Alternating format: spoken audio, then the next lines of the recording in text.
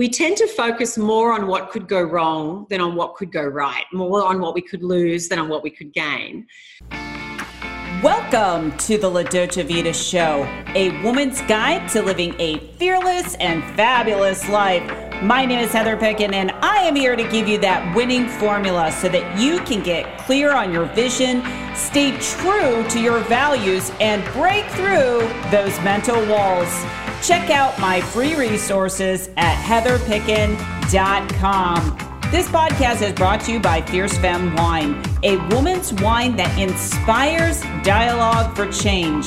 Visit fiercefemme.com. So let's get ready as we uncover the formula to your success in business, career, and fabulous life.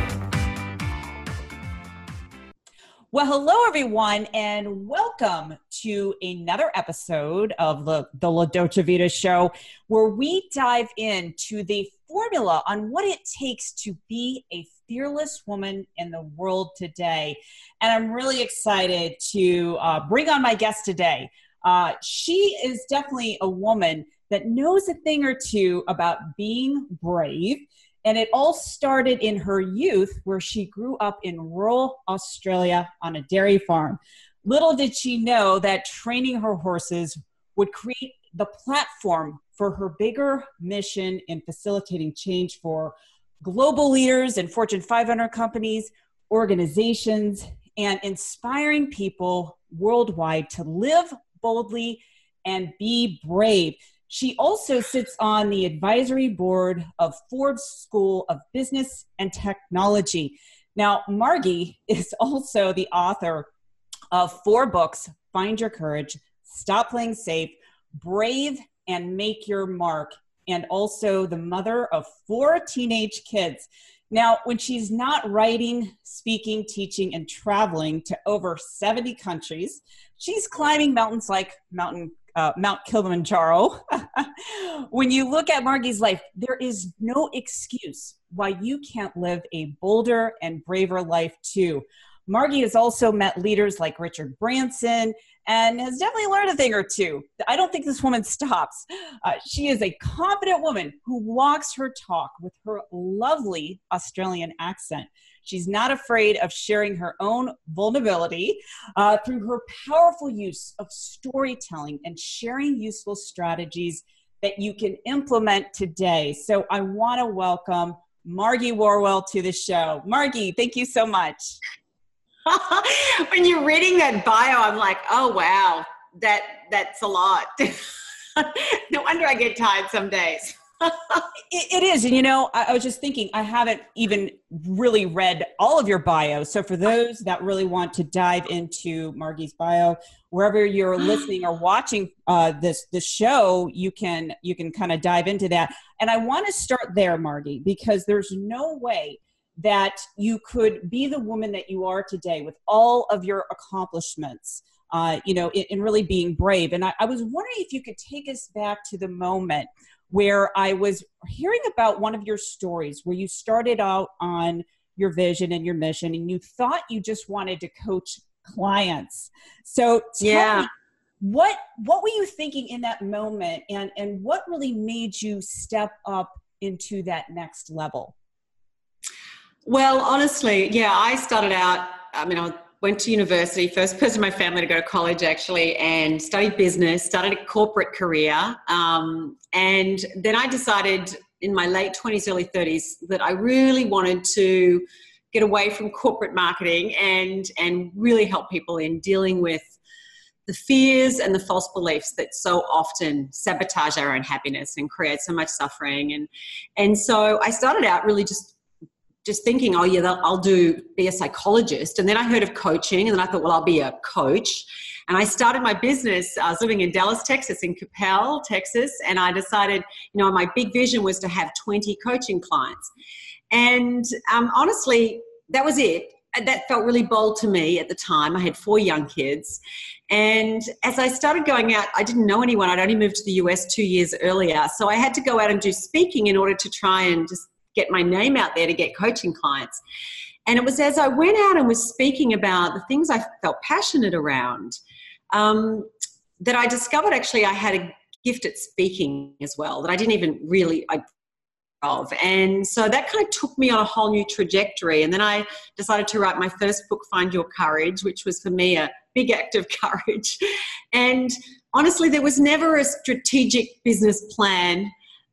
It was always, I've always been driven by what it is that inspires me and what is it that brings life, which is what the word inspire really means. And along the way, I've realized, I can do this and, I can do that. And maybe I don't want to do what I thought I wanted to do. But we don't know until we go out there what it is that will really resonate most with us and actually even where our greatest strengths will lie. I love that. That's such a great story. And you are a really great storyteller. And so I want to go back even further, back to your childhood, because I heard about the stories with your horses. And to me, and you can correct me if I'm wrong, I think that's the really defining moment of what you really realized what it takes to be brave and to have courage. Yeah, though, of course, I didn't realize that at the time. It's always easy to look back and go, I got so much from that experience. At the time, I grew up on a small farm, a couple hundred acres in rural Australia, one of 7 kids. My dad milked cows for 50 years. Mum was home with kids. So we didn't go anywhere.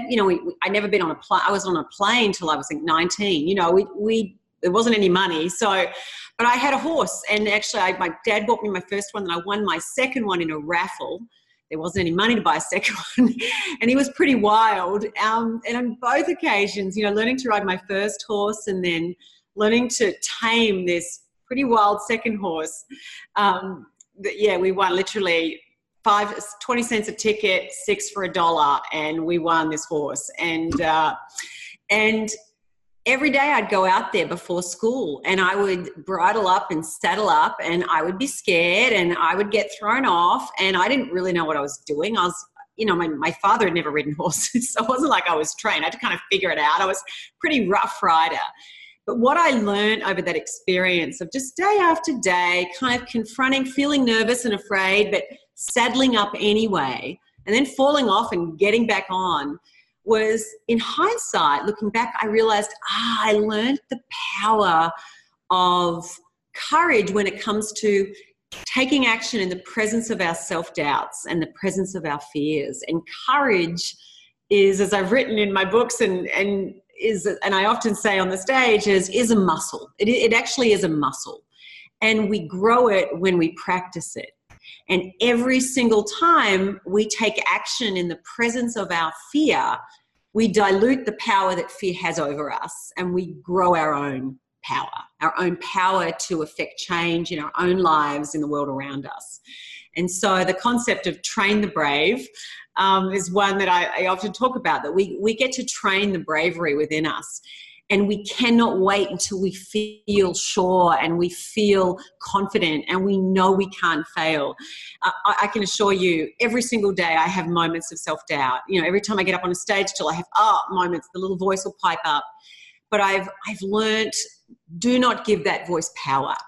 Because if we give that voice power, it runs our life and we never get to know what we're capable of doing. We never get to express ourselves fully. We can't even build rich, rewarding relationships because they also require us to be brave in different ways. I love that. And for those that are, thinking about picking up one of Margie's book, I highly recommend Brave. I love the audiobook because one of the things that I love to do when I'm working out at the gym is put an audiobook on. So that's what I did with Margie's book. And what's interesting about that book, you break it down into very short, digestible lessons that anyone could do. So it's not like you have to have a PhD. You can take all that information. No, and it's funny with that book, Brave is my third book. And my publisher said, I would love to do another book with you. And I was like, I'm so busy with 4 kids and life and traveling and because I moved from the US back to Australia. Right now I'm actually living in Singapore, but I'm going to be moving back to the US again. So I've moved around quite a lot, often with my husband's work. And when I wrote that book, I said, I have so many friends and people I know who are equally busy, and we struggle to sit down and read first page to last page of a big book that requires a lot of mental horsepower. I would love to write a book that's lots of short, easy to read chapters that people can pick up, open on any page, and it'll be a dose of inspiration, and it'll cover a lot of different things, but all threaded through, to be braver in our lives. And so I'm so glad that you enjoyed listening to the audio, because I sat in a booth for 3 days and recorded that. And I got to tell you, actually really was inspiring just reading my own book out. And I'm really glad you enjoyed just listening to it. I did. And the fact that you used your voice, I definitely appreciate that. As I mentioned in your bio, I love your Australian accent. I just think it's absolutely lovely. Thank you. I've been working on it my entire life. I bet. I love it. So let's talk about now, I also mentioned in the beginning of the bio that you have 4 kids, and I like to use, someone as a demonstration like you, that there's no reason why you can't live, this big, juicy life. So how do women that have either, a full career or an entrepreneur and they have a family, what's the best advice you could give them in order for them to really go after those big goals? Well, I think as parents, obviously I grew up in a rural upbringing. It was my family, we didn't have overly high standards. So I probably was easier for me because I didn't care if my kids weren't always dressed perfectly and if the house wasn't really tidy. And I think we create a rod for our own back because we have these super high and often unrealistic expectations of who we're supposed to be as a mother, what our house is supposed to look like, and our kids should be in matching outfits. And I've met people who literally, one child gets dirty. We were living in McLean, Virginia for 7 years, and I was a mum at my school, and we both had little 4-year-old boys, and we both had 5-year-old boys as well. And she said, I had to go back in the house today because one of the boys spilled something as we were getting in the car to go to school. And I was like, are you serious? You changed both their outfits because they had matching outfits. And my brain couldn't comprehend that. Like my kids, we don't even do matching outfits anyway. I'm like, I'm just happy if they're dressed. They're older now, so I don't have to worry about that. But I do think one is to lower the expectations, and that sometimes I think we set the bar too high for ourselves, and we think we have to be a perfect parent to be a great parent. And I say to every mom, how can you inspire and tell your kids, go out and pursue your dreams, if you are not also pursuing your own? And that doesn't mean you don't do it at a much slower scale when they're young.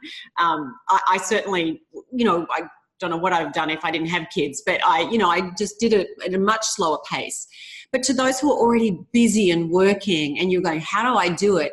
I think give yourself permission not to do everything brilliantly all the time. It's hard to have every burner. You think your work burner and your social life burner and your family kids burner and your body burner, have all of those brilliant once is unrealistic, so maybe lower this.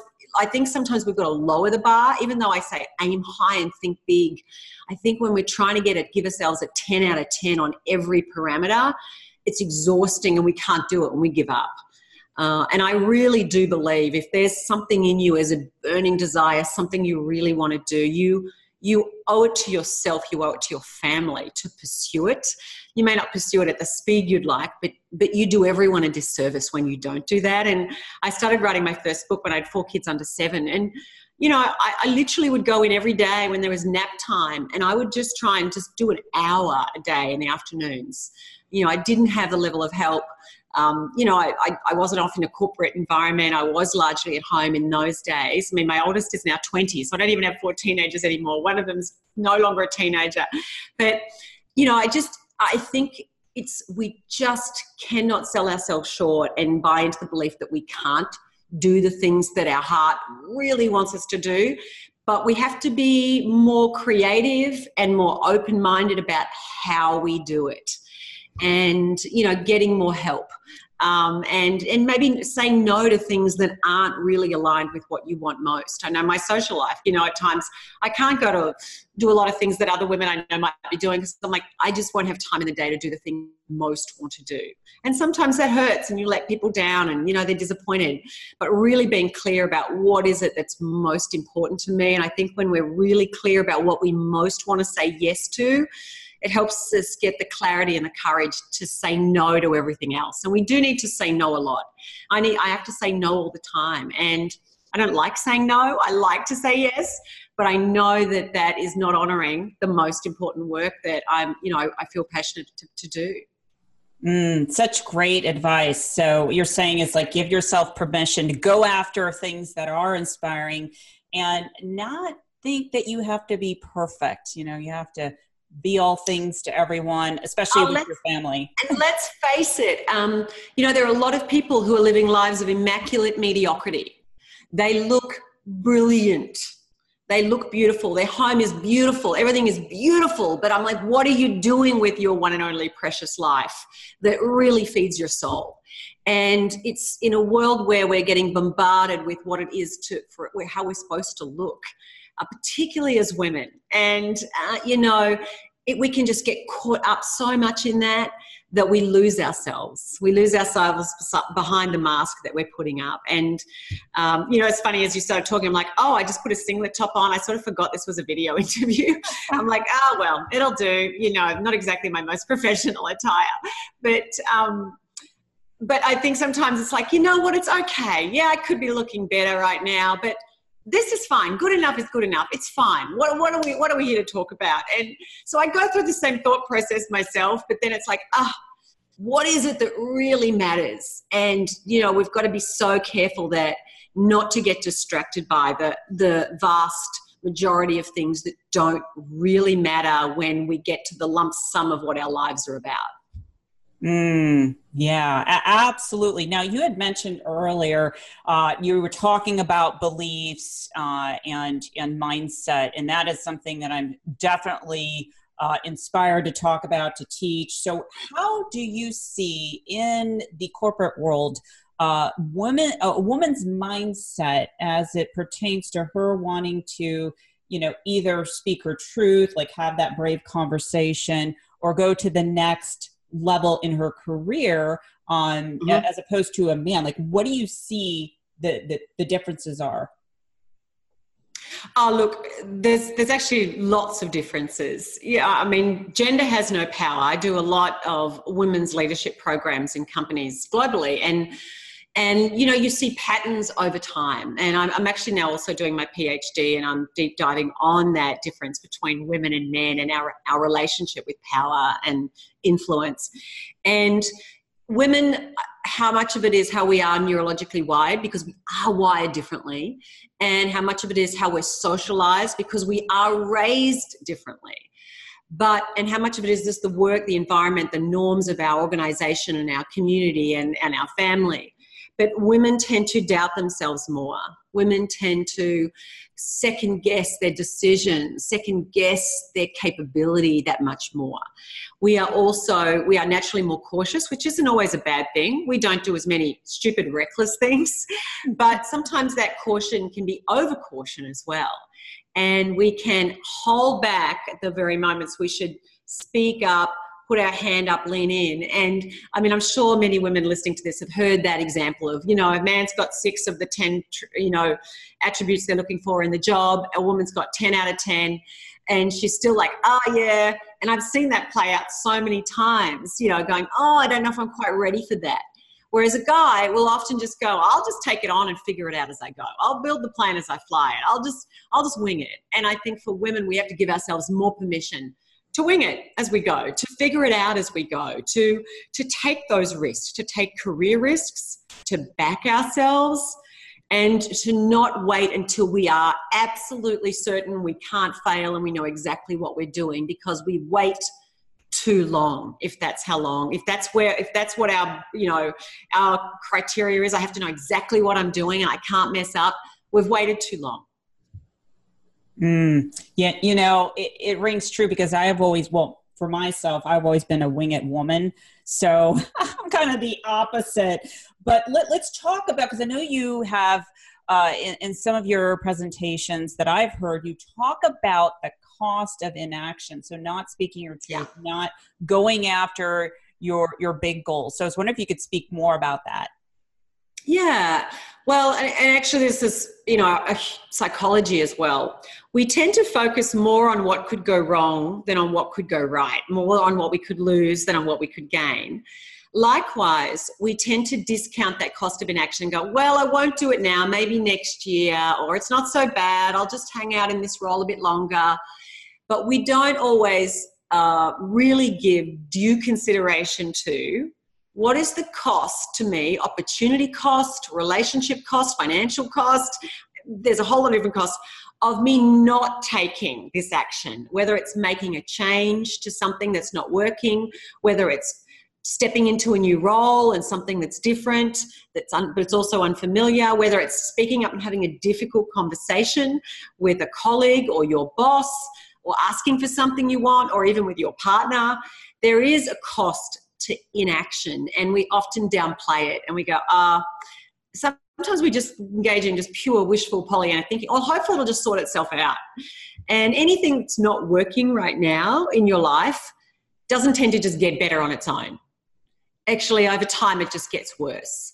And so delay grows increasingly expensive, and in many different ways. And so while today might not be the perfect time, do not tell me that it's 2 years from now. Generally it's like sooner often is better than later. And be really mindful of what is it costing you and what else are you putting at risk when you don't do that, whatever that thing is, whatever action it is, often which requires a level of vulnerability and a discomfort. And, it can make us feel pretty nervous. I love that. It's so true. And one of the quotes I want to bring up that I just really love is that you say, if all you do what is comfortable, you'll never do what you're capable of. Yeah, exactly. Yeah, no, true. And I remember actually, people sometimes say to me, what's some of the bravest things you've ever done? And, I feel like I've done lots of I've just launched a podcast myself, the Live Brave podcast. And I don't really know how to launch a podcast. I mean, you're kind of like figuring it out. I'm sure I'll look back and go, well, I could have done that better and that better, but I'm just going to launch it anyway. But I remember having my fourth child. How can I possibly have 4 kids and pursue what really felt like a calling for me, even though I wasn't quite sure where it would go? I knew in this whole coaching, but supporting, empowering people. And I didn't have any role models. And it really was a case of just, I have to trust myself that I'll figure it out as I go. And I stand by that still. And I say that with people, whether it's taking on a bigger job, taking your business, expanding it, whatever it is, you've got to give yourself that permission to figure it out as you go and trust that you've got the resources inside you to do that. You mightn't know how to do it now, today, but you can figure it out. And I think often this idea of self-trust, that we don't trust ourselves fully to figure it out. And, one of my little favorite things is to choose faith over fear. And, with faith in myself, faith in the universe, faith in God that created me, faith that I can do what it is I need to do, versus sitting there living from a place of fear of, oh, what could go wrong? And what if I fail? And what if I mess up? And, what if I make a mistake? And what will people say? And because fear can so often just sit there in the driver's seat and drive our decisions. But what if you operated from a place of faith in yourself, faith in your own adequacy? You are enough. You can figure it out. You've got this. Don't worry. Even if things don't go perfectly, you'll figure that out. And it really shifts the space from which we live from which we parent from which we work from and lead from. I love that. It rings so true, because I'm thinking about something that I'm going through right now. I just launched a second company. It's a wine label specifically designed for women to inspire dialogue for change. And a lot of the things, especially when you're working in alcoholic industry, there's so many regulations. So I'm kind of just like, okay, what do I do next? I bet. I look forward to trying that wine sometime. Awesome. Yeah. Well, if you're ever in the States, because we can't ship it to Singapore. No, I'm there a lot. I'm there a lot. So I'll have to make sure I get my hands on a bottle. You let me know the next time you're in the States. I'll ship a bottle to you. So, Margie, let's talk about, what we can do as women, like every single day. I truly believe, if we live in the moment and we start thinking differently, then we can take the action. We can take the inspired action. So what are some of the success rituals that you do personally or that you tell other women to do on a daily basis? I'm a massive proponent, advocate, preacher of our daily rituals. And yes, weekly and monthly, but daily are the ones that I think are probably the most profoundly impactful. The small little things we do every day that people can't see, I believe, set us up to create the big results in our lives that people go, wow, how did you do that? And so for me, exercising is so important. I really struggle to feel I'm at my best self if I haven't moved my body.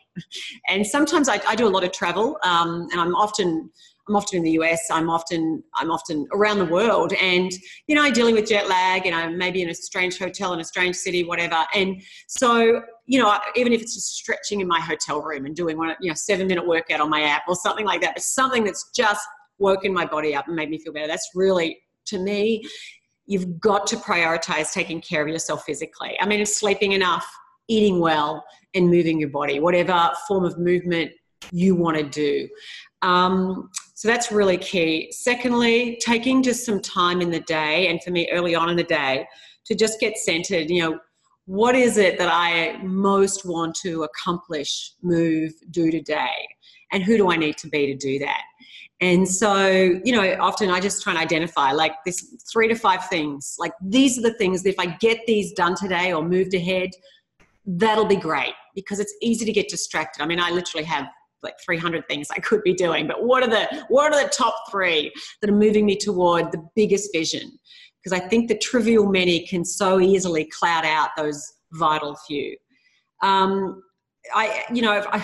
In a sense, the spiritual practice for me, I was writing in a journal or writing something down, just taking a few moments to be grateful and to get centered that way as well. I mentioned, getting clear about who I want to be. Like, who do I want to be for the people in my life, for my husband, for my kids, for clients, for speaking a big audience, for anyone who I may encounter over the course of the day.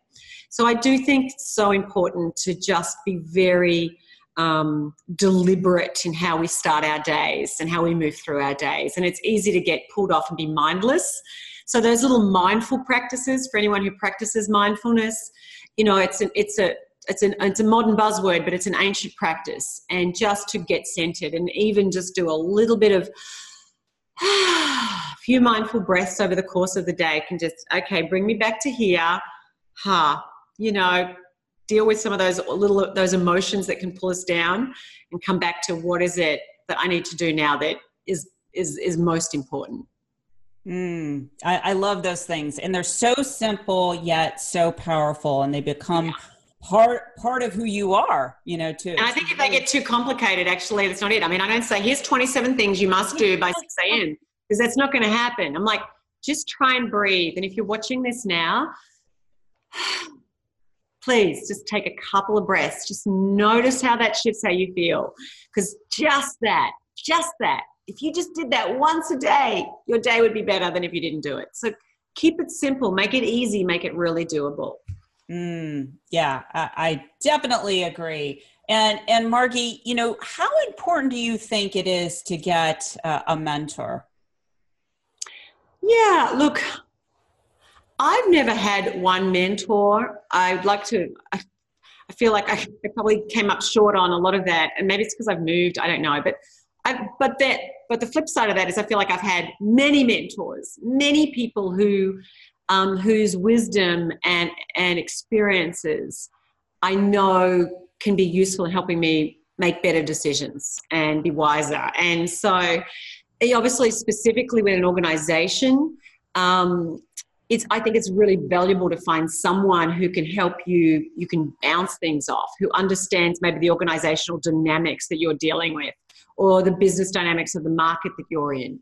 And I just went away with for a couple of days with a couple of women who are business owners. We're all doing different things, but we kind of, I said, like, can we just like make this a mini retreat, not just a girls' weekend? Like, let's just write down what are our visions and let's share that with each other. And then let's kind of ask questions and like really try and hone down what is it, clarify that. Where do we need to get more clarity? Where do we need to put a game plan in place? What does it need to change? What do we need to let go of?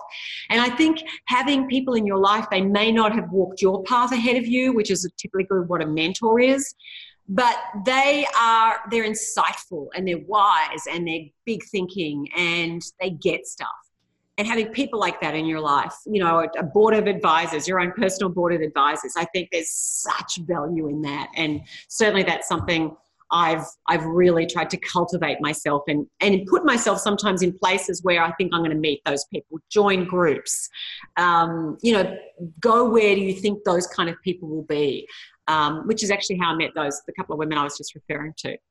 I love that. You know, so mentoring can actually come in many different forms. And I was going to say, you know, getting someone's book, just like I got yours, you know, you can download that book and there you go. You feel like they're right there with you. Yeah, absolutely. And even, you know, I'll sometimes think, what would this person do in my circumstance? You know, they're a really smart strategic thing. What would they say if I can't? Maybe I can call them, but what if I can't? But yeah, reading books, you're getting the insights of someone else. And if you value that, how would their principles, how would their philosophy apply to what I'm dealing with here? That in itself. So I think we need to think bigger than beyond the traditional mentor who's 3 steps above you in an organizational, you know, structure, you know, so think laterally too and be diverse. I think we get more when we have a diverse network of people to draw from. If everyone that you go to looks like you, sounds like you, thinks like you, has walked a similar path from you, you all got blanket thinking. You know, like it's great. Talk to people who are 25, you know, if you're not 25. Talk to people who are older, younger, from a different cultural background than you, who work in a different industry than you. If you're a left brain, talk to a right brain person. You know, if you're really, if you're really creative, talk to someone who's analytical. I think it's just really good to mix it up, and I think we get value from all of the different perspectives. I love it. I love it. Margie, this has been absolutely fabulous, sharing your fearless formula for being brave. And before we go, where can people learn about you and your work? Well, I would just encourage people, love you, to pop over to my website, which is margiewarrell.com. And Margie, for Americans, it's spelled like Margie, but I pronounce it with a hard G. So margiewarrell.com, and I'm sure you'll share that URL as well. And I also encourage people, sign up for my newsletter. And please, if you're a podcast listener, I'd love you to listen to my Live Brave podcast too. Absolutely. We'll put all of those links in the show notes. Well, Margie, again, thank you so much for being my guest today. My pleasure. So lovely to be with you. And I want to thank everyone that is tuning in today. Until next time, this is Heather Picken. Take care, everyone. So if you like what you hear on this podcast, please rate, review, and subscribe. Interested in becoming a sponsor or learning more about leadership for women's performance using neuroscience or business coaching, contact support@heatherpicken.com. And don't forget to grab my latest book, The La Dolce Vita Formula, by going to fearlessandfabulousbook.com. That's fearlessandfabulousbook.com.